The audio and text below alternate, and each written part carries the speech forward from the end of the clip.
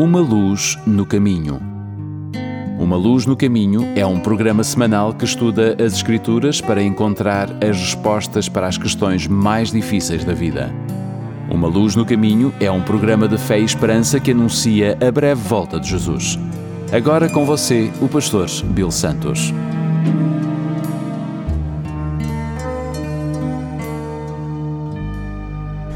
Bem-vindos ao programa Uma Luz no Caminho. O meu nome é Bill Santos. Muito obrigado por estarem conosco. Todos conhecemos o provérbio chinês que diz: uma viagem de 1000 milhas começa com um único passo. Os empreendimentos mais longos e mais difíceis da vida têm um ponto de partida.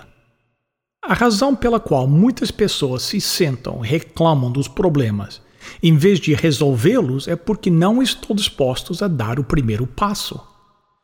Lembre-se de que você nunca pode dar o segundo passo antes de dar o primeiro passo. Em nosso estudo de hoje, Deus chamou Neemias para assumir uma tarefa aparentemente impossível, enfrentando o que seria obstáculos impossíveis.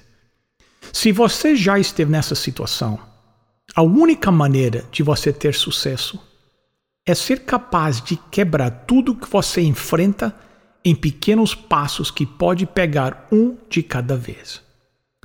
Neemias demonstra para nós, nos eventos que acontecem no capítulo 2, os 4 passos que garantem o sucesso em praticamente qualquer empreendimento.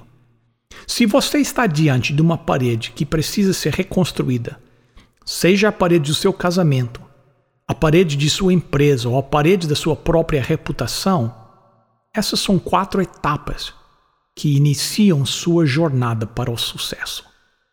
Ponto número 1. Ore e espere. Neemias capítulo 2, verso 1 diz: o que vou contar aconteceu 4 meses mais tarde, no 20º ano do reinado de Artaxerxes. Algo que eu acho interessante aqui. Se você voltar ao capítulo 1 e o versículo 1, a história começa no mês de Quisleu, no ano 20 do reinado do rei Artaxerxes. Agora, Quisleu era novembro, Nessa era março. Neemias estava orando ao Senhor por 4 meses sobre o seu problema. Às vezes, nós pensamos que teremos feito muito se orarmos por 4 minutos. Mesmo assim, durante 4 meses, dia e noite, sem falar com mais ninguém, Neemias orou sobre esse problema ao Senhor. Ele não menciona esse problema para ninguém. Ele manteve isso como um assunto entre ele e Deus. E essa é uma lição muito difícil de aprendermos, porque orar e esperar andam de mãos dadas. Precisamos lembrar que o tempo de espera nunca é perda de tempo. Muitas vezes, a primeira coisa que precisamos fazer quando enfrentamos um problema é simplesmente falar com o Senhor e esperar. Uma das coisas que precisamos aprender sobre Deus é isto: Deus não opera de acordo com o nosso cronograma. Ele opera no seu. Podemos ficar atrás de Deus, mas nunca iremos na frente dele. Neemias sabia que Deus o havia chamado para reconstruir as paredes, mas não tinha ideia de como Deus o faria ou quando Deus o faria. Ele apenas tinha que orar e esperar. O primeiro passo que você precisa dar sempre que se depara com paredes quebradas é simplesmente orar e esperar. Ponto número 2. Dê um passo à frente e faça perguntas. Neemias 2, versos 1 e 2. O que vou contar aconteceu 4 meses mais tarde, no 20º ano do reinado do rei Artaxerxes. Um dia, quando o rei estava jantando, eu peguei o vinho e o servi. O rei nunca me havia visto triste e por isso perguntou: por que você está triste? Você não está doente? Portanto, deve estar se sentindo infeliz. Então eu fiquei com muito medo. Neemias carregou esse fardo por 4 meses e por 4 meses ele não se queixou. Ele permaneceu fiel em seus deveres. Ele apenas continuou com seus negócios, mas o fardo do chamado de Deus em sua vida estava ficando cada vez mais pesado. Ele não podia mais esconder por fora o que estava acontecendo por dentro. Ele decidiu deixar os seus sentimentos serem conhecidos. Agora, o motivo de medo de Neemias era que ninguém jamais poderia demonstrar tristeza na presença do rei. Você sempre teria que estar otimista e feliz, porque o seu trabalho era fazer o rei feliz. Então o rei perguntou a Neemias por que ele estava tão triste.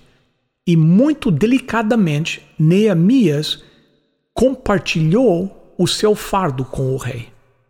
Neemias 2, verso 13. Respondi que o rei viva para sempre. Como posso deixar de parecer triste quando a cidade onde os meus antepassados estão sepultados está em ruínas e os seus portões estão queimados? Neemias compartilha seu fardo, mas então ele leva ao maior choque de sua vida. Neemias 2, verso 4. O rei perguntou: o que é que você quer? Neemias utilizou uma das maiores armas que o cristão tem em seu arsenal ao enfrentar os problemas da vida cotidiana. Ouça a próxima declaração. Neemias 2:4, a última parte. Então eu orei ao Deus do céu. Neemias dispara uma oração instantânea pedindo a Deus que lhe dê as palavras para falar ao rei. E é uma boa coisa aprendermos da próxima vez que houver pressão sobre nós. Antes de você fazer alguma coisa, ore. Neemias tinha feito outra coisa além de orar. Ele também havia planejado. Neemias havia pensado bem no problema. Neemias estava pronto. Ele sabia que Deus faria a sua parte, mas Neemias tinha que fazer a sua parte também. A parte de Deus era empurrar as coisas. A parte de Neemias era refletir sobre as coisas. Então, ele sabia exatamente o que pedir. No entanto, embora Neemias orasse e planejasse, ele manteve a perspectiva correta. Ele diz no versículo 8, e o rei me deu tudo o que pedi, porque Deus estava comigo. Você olha para qualquer sucesso que você tem em sua vida e lembre-se disso. Foi porque Deus estava consigo. Ponto número 3. Examine a situação. Neemias 2, verso 11. Então eu vim para Jerusalém e estive lá 3 dias. Agora, eu acho isso interessante. Neemias chega a Jerusalém e, francamente, onde eu teria imediatamente entrado no projeto e começado a tentar fazer progressos para construir aquelas paredes, Neemias não fez nada. Agora, o que ele estava fazendo, não tenho certeza. Ele provavelmente estava descansando, porque foi uma jornada difícil de vários meses. Ele estava orando, eu acho que ele estava planejando. Durante 3 dias, Neemias trabalhou silenciosamente nos bastidores, sem fazer barulho, sem chamar atenção para si mesmo. Trabalhar silenciosamente nos bastidores é muito inteligente, mas também é bíblico. Por milhares de anos, enquanto você lê o Antigo Testamento, você descobre que Deus estava trabalhando silenciosamente nos bastidores, preparando este mundo para a vinda de Jesus Cristo. A propósito, não desanime ao ver o que está acontecendo em nosso mundo, porque Deus está trabalhando silenciosamente nos bastidores, preparando este mundo para a segunda vinda de seu Filho. Depois desses 3 dias, o que Neemias fez? Neemias 2, começando no verso 12. Não contei a ninguém o que pensava fazer pela cidade de acordo com o que Deus havia posto no meu coração. Eu me levantei no meio da noite e saí, junto com alguns dos meus companheiros. Só levei um animal, o jumento que eu montava. Era noite quando eu saí da cidade pelo portão do vale, no oeste, e fui para o sul, passando pela fonte do dragão até o portão do lixo. Conforme andava, eu ia examinando as muralhas da cidade que haviam sido derrubadas e os portões que haviam sido destruídos pelo fogo. A palavra aqui em hebraico para inspecionar significa examinar de perto. É um termo médico usado por um cirurgião para descrever o exame intenso de uma ferida.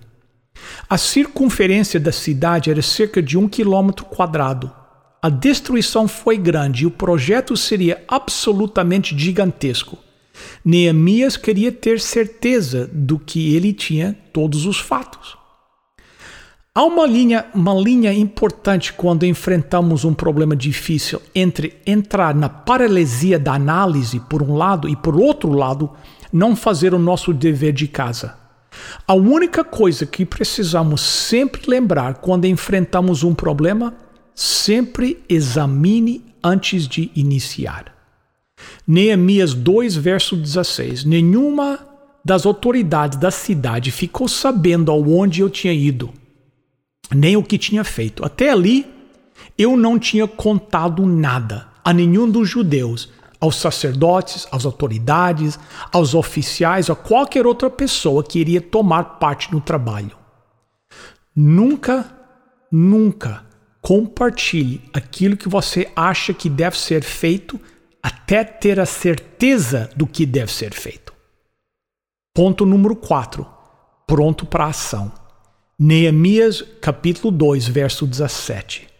Veja como é difícil a nossa situação. A cidade de Jerusalém está em ruínas e os seus portões foram destruídos. Vamos construir de novo as muralhas da cidade e acabar com essa vergonha. Neemias estava dizendo que, na verdade, essas paredes precisavam ser reconstruídas não porque elas estavam quebradas, mas porque as paredes quebradas são uma vergonha para o povo de Deus e para o próprio Deus. Agora veja como as pessoas responderam. Neemias 2, verso 18. Eles disseram, vamos começar a reconstrução, e aprontaram para começar o trabalho. Isso poderia ter sido o fim da história e teria simplesmente lido e eles viveram felizes para sempre. Mas não é assim. Não na vida normal. Observe o que acontece a seguir. Neemias capítulo 2, verso 19. Porém, Sambalat, Tobias e um árabe chamado Gesem souberam do que estávamos fazendo. Eles começaram a rir e a caçoar de nós e disseram, o que é que vocês estão fazendo? Vocês vão se revoltar contra o rei? Você sabe que eram Sambalat, Tobias e Gesem? São aquelas pessoas que carregam com eles extintores, sempre procurando apagar o fogo do entusiasmo daqueles que querem fazer uma grande obra para Deus. Já disse que uma das coisas pelas quais devemos orar continuamente é a oportunidade, mas quero que você entenda isso. Quando você ora por uma oportunidade, você encontrará oposição. O apóstolo Paulo fez uma declaração interessante em 1 Coríntios 16, verso 9, quando ele disse, pois encontrei aqui ótimas oportunidades para um grande e proveitoso trabalho, embora muita gente esteja contra mim. Não há oportunidade sem oposição.